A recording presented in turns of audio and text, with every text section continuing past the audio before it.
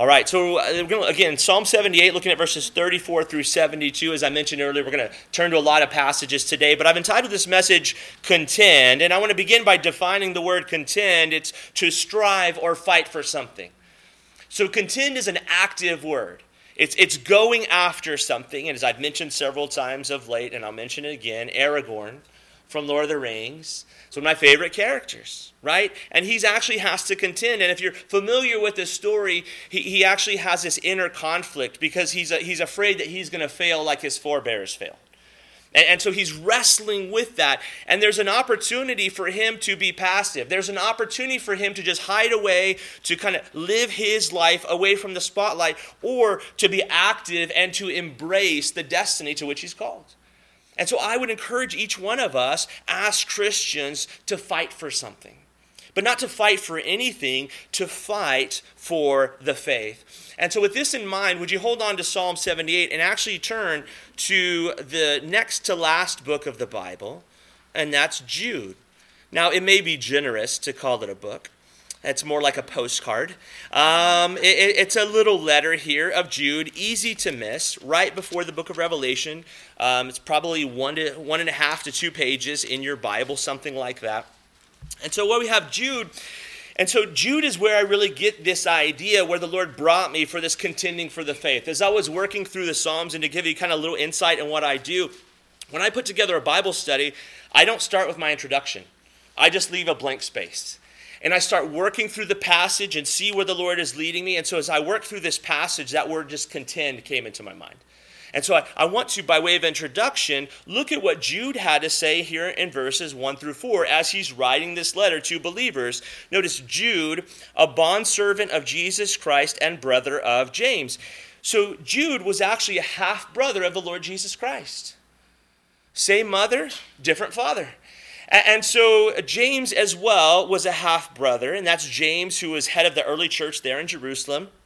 So Jude, a bondservant of Jesus Christ, a brother of James. Sorry you guys didn't get my joke about same mom, different dad, but maybe later. Ask somebody about it, and they'll explain it to you. It says, to those who are called, sanctified by God and the Father, and preserved in Jesus Christ, mercy, peace, and love be multiplied to you. Okay, not much different in the first 2 verses. This kind of introduction is kind of somewhat familiar we see with our letters of the New Testament. But notice what he says in verse 3. Beloved, while I was very diligent to write to you concerning our common salvation. In other words, he wanted to write a letter encouraging the believers and kind of talking about kind of what I would say normal Christian things. He said this, I found it necessary. He was compelled by the Holy Spirit to write to you, exhorting you to contend earnestly for the faith which is once for all delivered to the saints. So he wanted to write them a letter, kind of, I guess, talking about, again, like I said, kind of normal, quote-unquote, Christian things. And then he felt led by the Lord, I got to talk to these people about fighting for the faith. I got to talk to them about contending, to strive for the faith. Because here's the reason why he felt compelled. Verse 4, for certain men have crept in unnoticed, who long ago were marked out for this condemnation, ungodly men, here it is, who turn the grace of our Lord into lewdness. That word lewdness means lustfulness or just illicit behavior. And he says, and deny the only Lord God and our Lord Jesus Christ. So the things that we're enduring, the things that we're going through in Christianity are not anything new. So men from the beginning have come in and said, God's grace means you can do whatever you want.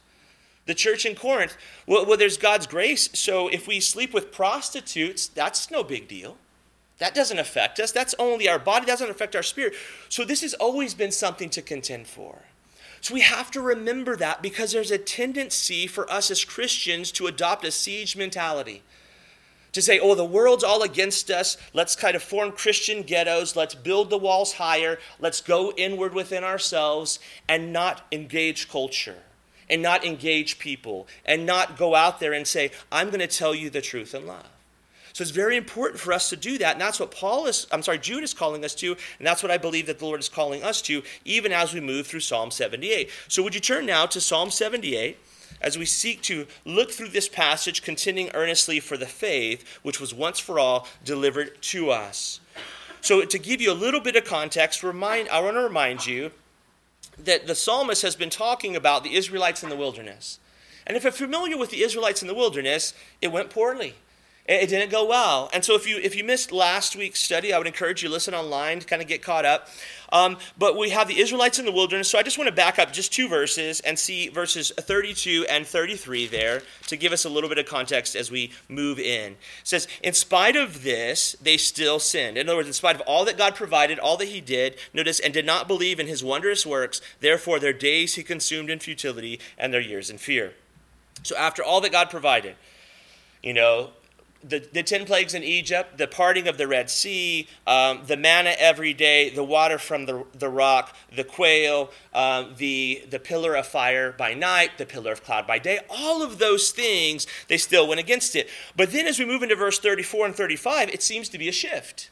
Look, when he slew them, then they sought him, and they returned and sought earnestly for God, and they remembered that God was their rock and the Most High God, their Redeemer. Awesome. Let's go ahead and close the Bible there, and we'll just go home for today. And you were saying, my luck could not be better. Sorry, I'm keeping you here for now. This seems great, but unfortunately, we're going to see it was very short-lived.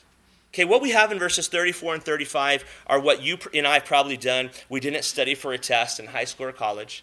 Lord, if you just let me pass this test, from now on, I will study. I will be diligent. I will always do my things. We have those kind of moments, right, where we're in a difficult situation. We promise to God that things are going to be different this time. We're going to do things differently. And so what happens, we kind of obey for just a moment, but then we fall right back.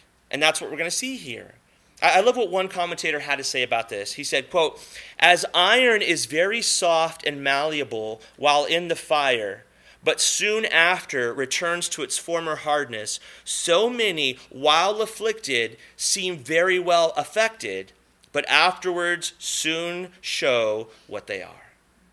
So that's the attitude here. So when God really kind of put his thumb down on the people, they repented temporarily, but it was only because of the pressure. It was not because of a change of heart, and they just went back. So this reminded me of something from John chapter 2. So would you turn? And again, I warned you ahead of time. If you want to turn with me. Your arm's going to be tired at the end. John chapter 2, we want to look at verses 23 through 25. Those of you guys who went to Awanas growing up, just see Bible drill going back and forth real quick. John 2, starting in verse 23, read these words. Says, now when he was in Jerusalem at the Passover during the feast, many believed in his name when they saw the signs which he did. Again, that seems like good news. But I would argue in context, this belief is not like a heart change. It's just kind of a surface level. And we see this often in the Gospel of John. Notice, and this is why I believe that, verse 24, but Jesus did not commit himself to them. That's interesting. That word commit is the word for believe, okay, or to put trust in. So Jesus didn't put trust in his crowds. Notice why. He says, because he knew all men and had no need that anyone should testify of man, for he knew what was in man. In other words, these people were swayed because Jesus was kind of the new miracle worker in town, and he was doing some exciting things, and they were all on board for him. They were kind of that emotion, kind of that emotion you might feel when you go to a rock concert. Right, and there's all this euphoria and that emotion in that moment, but then once you go back home and a few hours pass, that emotion kind of goes away, it drains away. And that's what we have here. And so you think about it, something very similar. On Palm Sunday, what happened on Palm Sunday is that Jesus comes into town, triumphal entry, everyone's praising Jesus and Hosanna, all of this stuff. What happens, I would argue many of those same people on Good Friday, just a few days later, were the same ones saying, crucify him, crucify him. So we have this emotion. So we have to be careful about being believers who base what we do, how we live, on the emotions of the moment, on the circumstances we're in. Kind of this thing of like, well, God, as long as you set everything up just the way I want it to be, I'm going to serve you. But Lord, if you get out of line and you bring into my life trouble and difficulty and hardship or sickness, then I'm going back to the world. You can't hold God hostage. You can't make demands of God. There's God, there's the old saying, the U.S., and I don't know how well they actually live up to it, but it's like, we don't negotiate with terrorists. God doesn't negotiate with terrorists. We can't say, oh, God, I'm just going to manipulate you. No, we can't do those things.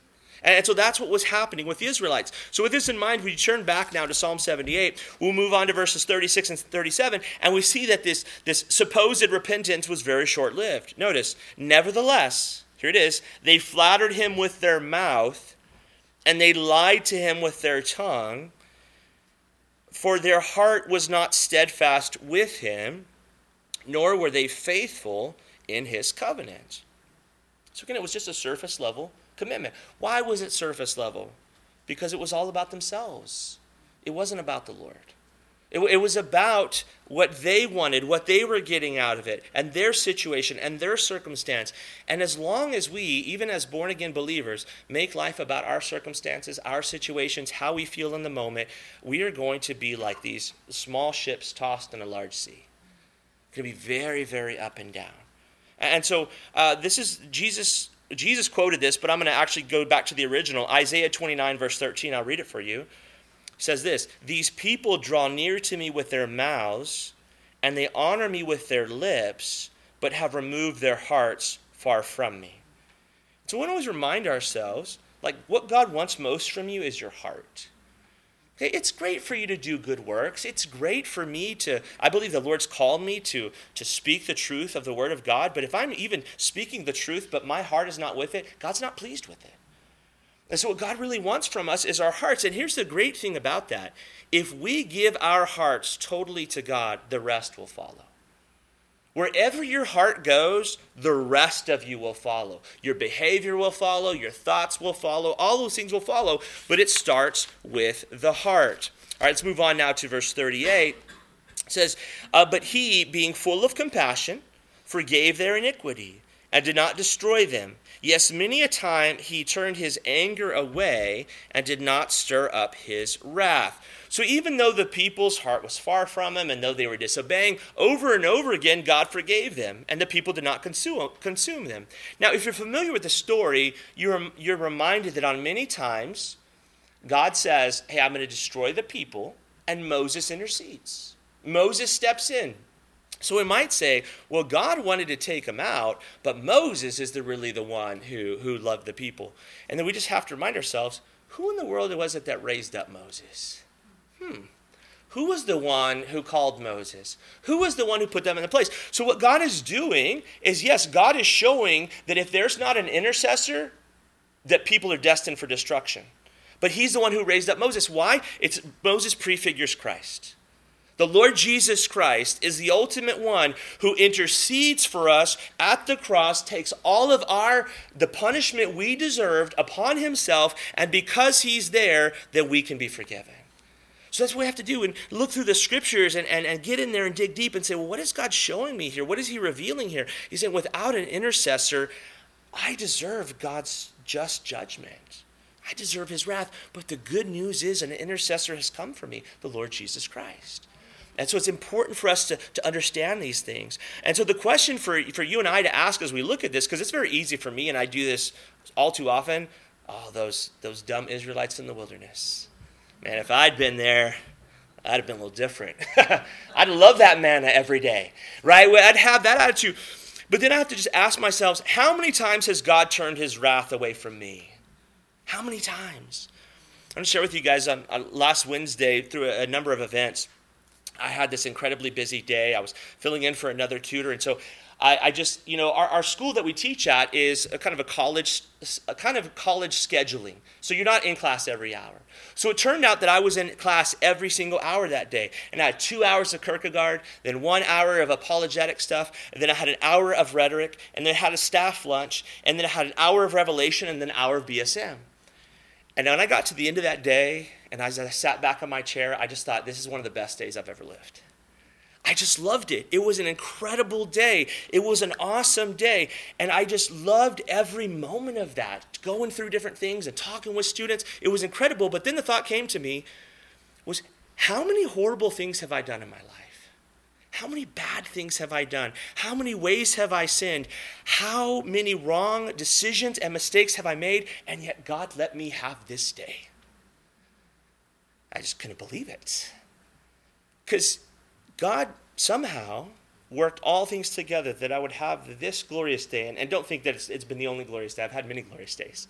It's just the most recent one. And to think that for all of my faults and failures and rebellions and sins and disobedience, unrighteousness, God says, I'm going to give you a day like this. That's a God that we serve. That's the kind of being that he is. He is absolutely incredible. So I would hope that you would hold on to that. Because often we do this thing of like, well, if I'm good enough, then God will do these things. You know what God says? Even though you're not good enough, I'm going to do these things. It's always better to walk in obedience. Please don't mishear me.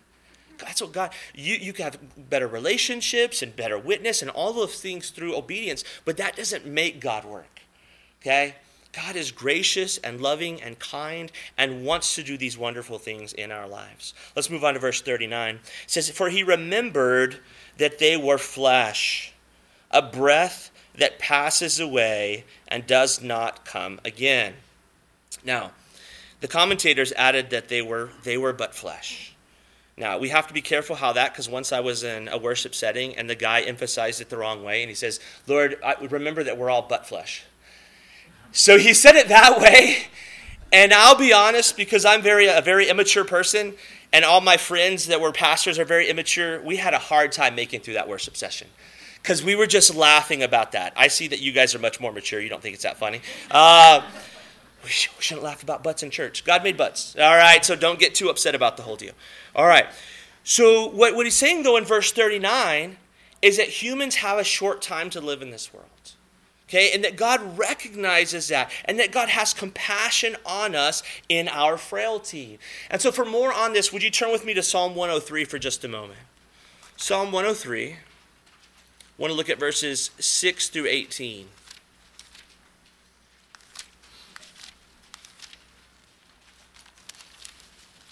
So starting in verse 6, it says, the Lord executes righteousness and justice for all who are oppressed. He made known his ways to Moses, his acts to the children of Israel. The Lord is merciful and gracious, slow to anger, and abounding in mercy. He will not always strive with us, nor will he keep his anger forever, nor has he dealt with us according to our sins, nor punished us according to our iniquities. I love that in verse 10, right? God hasn't dealt with us as we should be dealt with. All right, God's been gracious and merciful to us. He says, for as the heavens are high above the earth, so great is his mercy toward those who fear him. As far as the east is from the west, so far he has removed our transgressions from us. As a father pities his children, so the Lord pities those who fear him. He knows our frame, and he remembers that we are dust. As for man, his days are like grass. As a flower of the field, so he flourishes. For the wind passes over it, and it is gone, and its place remembers it no more. But the mercy of the Lord is from everlasting to everlasting on those who fear him, and his righteousness to children's children, to such as keep his covenant, to those who remember his commandments to do them. And so what we're reminded of here is just what we're seeing there in Psalm 78, is that our lives here on earth, though we may try to pretend like they're going to keep on going on, that they're really short. It's for a very short season. But you know, there's two ways to take something that's short. We can say, well, this thing's very short, therefore it's not valuable. Okay? You know, it's just something to throw away. But that's not how God sees it. God sees it's very short and it's invaluable. Okay, that it's extremely valuable, that it's priceless. And so there's that tension for us as believers to realize, okay, I'm wanting to go to heaven. I'm wanting to be with the Lord Jesus. I'm wanting to spend time with him. I wanted to be with him forever. I want all of those things, but I shouldn't just seek to fast forward this life that God has given me, because there are precious moments here. Not precious moments like those porcelain figures, but wonderful moments. You guys are going to have to stay with me today, where we have that are just wonderful. So yesterday I was invited to go watch a little youth soccer game. So I went to it. Apparently they're about to have a youth soccer game right there. And it was wonderful to watch. And as I just sat there with no responsibilities other than to enjoy these 8 little guys trying to score goals, it was beautiful. It was just a wonderful moment to realize that. And so sometimes in the midst of our difficulties and hardships and hurts in life, we can just say, oh, it'd be better if this were all wrapped up.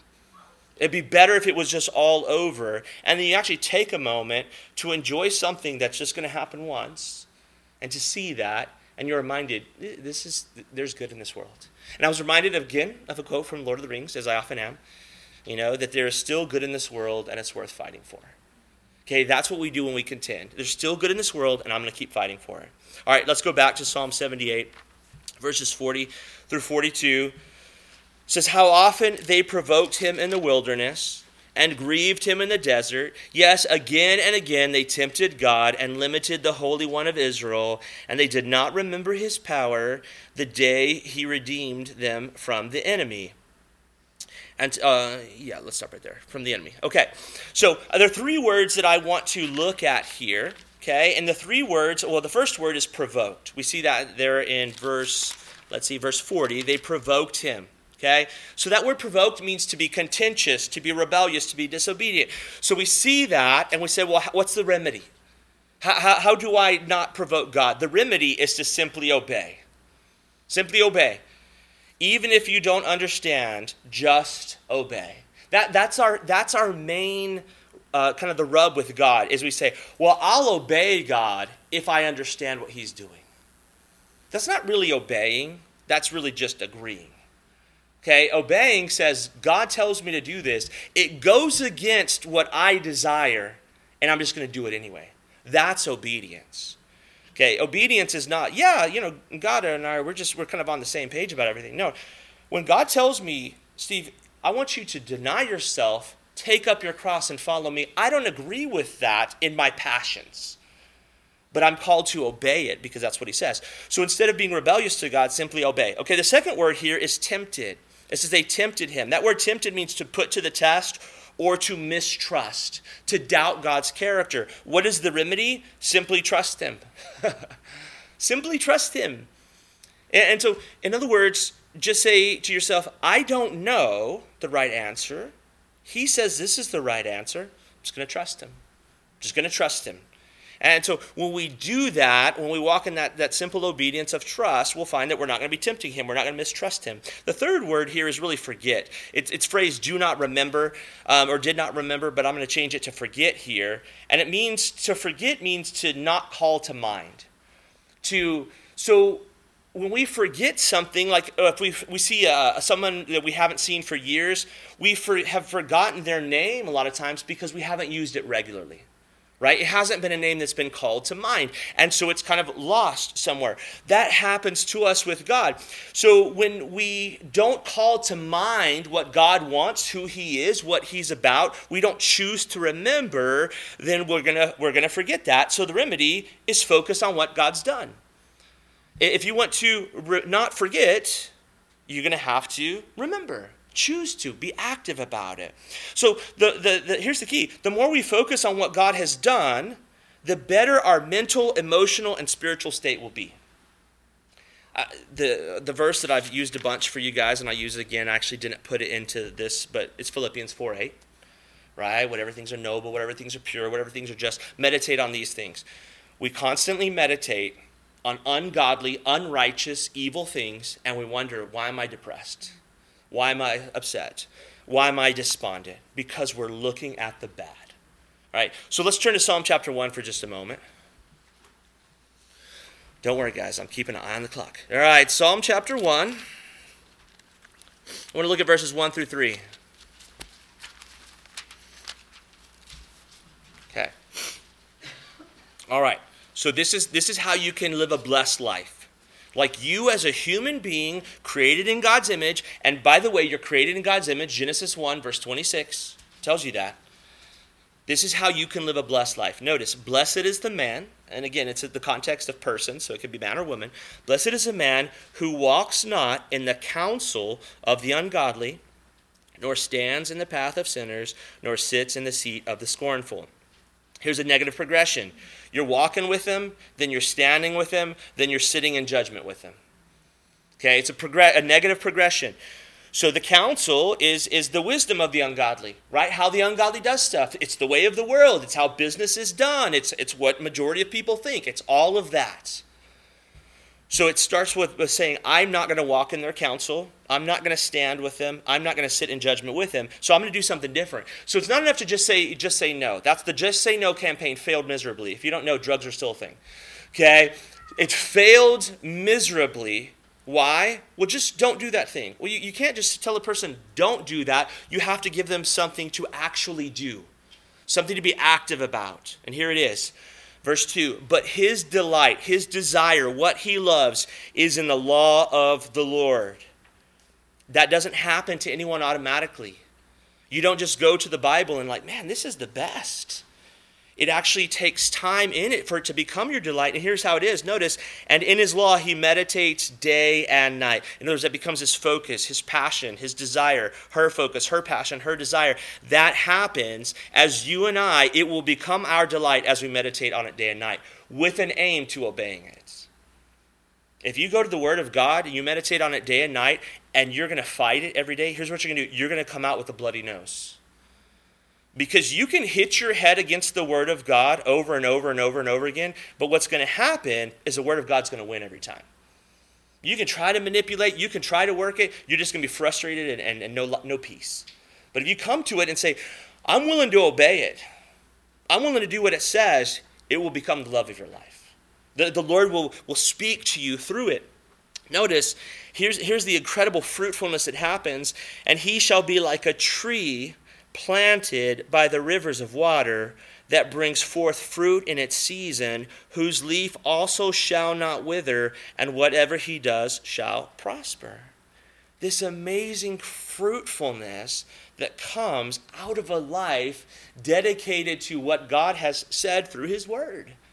And so it's wonderful, and I would argue that there are countless examples of men and women of God who have dedicated themselves to this, and you see their incredible fruitfulness. You see the beauty of that. And so with this in mind, this promise that we have, would you turn back to Psalm 78?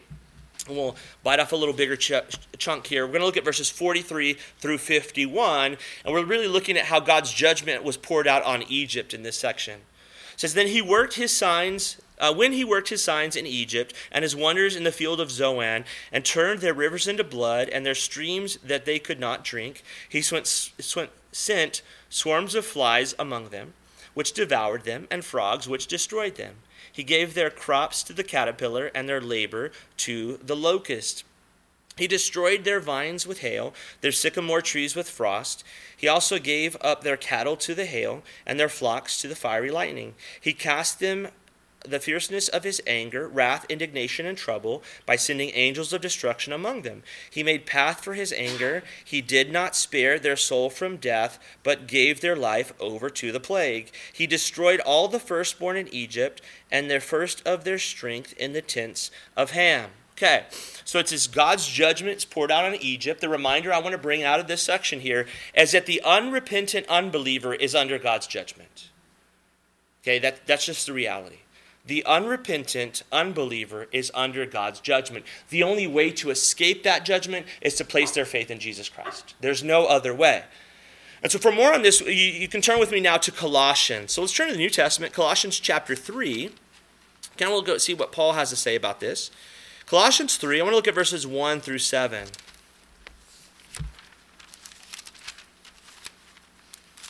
Gentiles eat pork chops. All right, let me remind myself of how that goes. Galatians, Ephesians, Philippians, Colossians. All right, Colossians chapter 3. I want to look at verses 1 through 7. Okay. So again, thinking about contending for the faith. So what Paul says to believers, he says, if then you were raised with Christ, so again, speaking to believers, seek those things which are above, where Christ is sitting at the right hand of God. Okay, so that's what we're to do. We're to seek those things that are above. Okay, we're to seek those things where Christ is. We're to distort heavenly rewards. We're to the things about God. We're to seek first his kingdom and his righteousness. All these things will be added to us. And then he says here, again, seeking those things. And then verse 2, set your mind on things above, not on things of the earth. So it's this active placing of your mind on good things, setting your mind on the things that are above, not on the carnal things of this life. And then he says, for you died, okay, and your life is hidden with Christ in God. In other words, when Christ died on the cross, you died with him there, And so now live your life with him. You're in Christ, with Christ in God. When Christ, who is our life, appears, then here it is, you will also appear with him in glory. So sometimes we have this weird idea that, the glory days. We already had the glory days. In high school, that was the glory days. And man, I really filled out a Letterman jacket back in the day. Right? Those are the glory days. Believe me, beloved, your glory days have not come. Your glory days are coming when you return with Christ, and then you're going to have some glory. Okay, then you're going to have that resurrected body. You're going to be purified. You're going to be fully sanctified. It's going to be a wonderful, wonderful thing. But notice what he says here. To believers, verse 5, therefore put to death your members which are on the earth, fornication, uncleanness, passion, evil desire, and covetousness, which is idolatry. He's speaking to believers. He's saying, believers, you could keep on living in sin if you're not seeking those things that are above. You're not setting your mind on Christ. You're not living a life of him, Galatians 2:20 type of life. It's no longer I who lives, but Christ who lives in me. It's possible for us as believers to keep living like the world. And so he says, don't do it. Put that to death. And he says, notice verse 6, because of these things, the wrath of God is coming upon the sons of disobedience. So those who continue living that life in unrepentant sin, they've never placed their faith in Christ, and what's happened is the wrath of God's coming upon them. Notice verse 7, in which you yourselves once walked when you lived in them. So in other words, don't live like that anymore. Don't let that be the habit of your life anymore. That's how you used to walk. Let's do something different. And this is such an important topic as we contend for the faith, because there's a push, especially among the Christian church, to change sin to choice. To change sin to preference. And let me just say this. I do not speak from on high. I understand this mentality completely. When I was in college, and God did it in whichever way he does it, he put it upon my life. This was kind of the neon sign in my head. Your whole life is wrong. And that was a heavy thing for a 21, a 22-year-old to kind of contend with. Wasn't raised in a Christian home, knew a few scattered Christians around, to realize my whole life was wrong, that everything I was doing was wrong. My relationships were wrong, my focus was wrong, my direction was wrong. It was all wrong. And here's what happened. I was living an immoral lifestyle at the time. So I thought, well, how can I actually start obeying this God that I've been hearing about? I started researching everything. So I actually literally took the Bible that I had, and I tried to start looking in the Bible, how can I justify my sexually immoral lifestyle through the scriptures? That's what I literally did.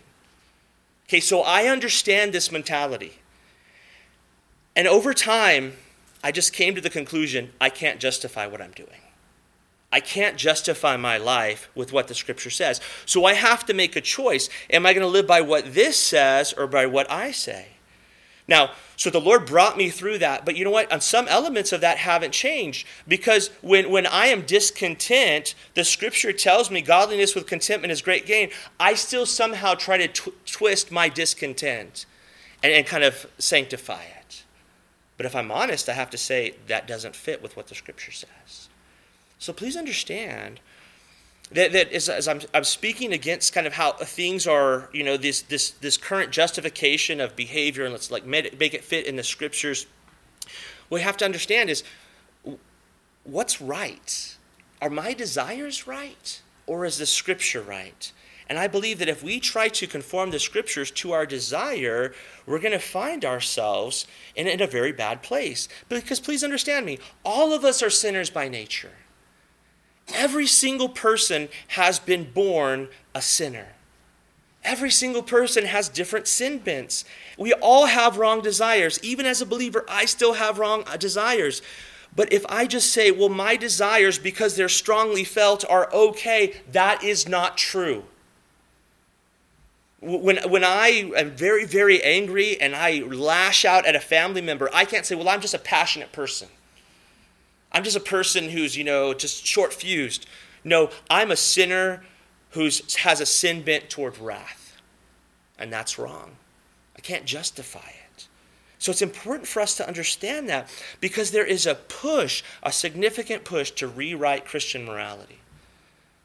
to rewrite the scriptures, to change things. But here's what I read in Malachi chapter 3, verse 6. The Lord says this, "For I am the Lord, I do not change." In theological circles, that's spoken of as God's immutability, that God can't change. Because here's why God can't change. If God is perfect and he changes, he's no longer perfect. He's no longer God. God can't change. He's the same yesterday and today and forever. So sin is still sin. Nothing has changed. And we've been warned that people will turn from the truth. So for more on this, would you turn a little further to your right to 2 Timothy chapter 3.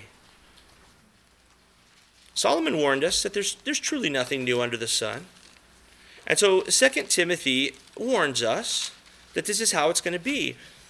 Now, as you're turning there and as I'm contending for these things, please understand that I truly don't view people who are deceived into wrong things as like the enemy in the sense of like, I can't stand you and I hate you and all that. No. I speak these things. I speak this truth because I know what it's like. I know what it's like to be lost in a life of sin where I believe there was no way that I could ever be different. There was no way that I could ever be delivered. And God did that for me. And so, as it's been well said in the past, I'm just one starving person telling another starving person where they can find bread. That's what it means to be a believer. Okay, so 2 Timothy chapter 3, Paul's last letter, he's warning Timothy about the things that are going to happen. He says this. He says, all Scripture, so 2 Timothy 3, starting verse 16, all Scripture is given by inspiration of God and is profitable for doctrine, for reproof, for correction, for instruction in righteousness, that the man of God may be thoroughly equipped for every good work. Okay, maybe complete and thoroughly equipped. All right, so that's my heart, that whatever we do here at this church, whatever I do in my life, it needs to come out of the foundation of Scripture. What does Scripture say? Okay? And then he says, and I love this scene, so let the kind of it play in your mind. What Paul is doing here as we move into chapter 4, verse 1, is he's essentially calling like this public witness, and he's putting Timothy, if you will, on the witness stand, and he's bringing a charge against him, and he's bringing God the Father and God the Son as witnesses to this. And this is what he's charging Timothy with. This is Timothy's commission. I charge you, therefore, before God and the Lord Jesus Christ, so he calls God the Father and God the Son to witness to this, who will judge the living and the dead at the appearing and the kingdom. Here's the charge. Preach the word. Be ready in season and out of season. Convince, rebuke, exhort with all long suffering and teaching. And then he says this, for the time will come, they will not endure sound doctrine, but according to their own desires, because they have itching ears, they will heap up for themselves teachers, and they will turn their ears away from the truth and be turned aside to fables. Okay, so this is the strong charge to keep preaching the word, stick to the Scriptures. And he says, here's what's going to happen. But here's what happens for us sometimes. We get lost in verses 3 and 4. We get lost there, and we get on, and like, let me make a blog post about this, and let me talk about how bad things are, and let me complain online, and let me do all those things. We get lost in that. But that's not what Paul says. He doesn't say stick at 3 and 4. He says, here's what you do with 3 and 4. Verse 5, but you be watchful in all things, endure afflictions, do the work of an evangelist, fulfill your ministry. And so that word fulfill, it means to carry through to the end. Carry your ministry on through the end. So this beautiful exhortation, and I would argue to some extent every single believer is to have a part in this. Now, you may never be a preacher or those kind of things, and that's absolutely fine. But whatever God's called you to, be that witness. Push forward in that. Keep that in mind. We'll come back to this a little bit later as I'm running low on time. But the exhortation for us is to stay the course, stay faithful to God and His Word. With this in mind, though, would you turn now to Galatians chapter 1? Galatians chapter 1, so back left a little bit, okay? And to remind ourselves that this coming in of these different gospels is not something new. Sometimes people kind of get into this thing of like, we just need to get back to the early church. As if the early church wasn't made up of sinners. And so the early church had all its problems. So the church in Galatia, already the gospel was being polluted there by these Judaizers. So this is what Paul says in Galatians 1, verses 6 through 9. And what I want you to get from it is Paul says, if anybody seeks to change the gospel, then don't listen to him. That's the command from Paul. Galatians 1, starting in verse 6, he says, I marvel that you are turning away so soon from him who called you in the grace of Christ to a different gospel. Please understand that. When a person turns to a false gospel, they're turning away from God. Okay, they're turning away from relationship with God. And that's why it's so painful, because God created us to have relationship with him. That's what he desires. It says, to a different gospel, notice, which is not another. In other words, it's not good news. It's not another good news. It's not good news at all. It's bad news.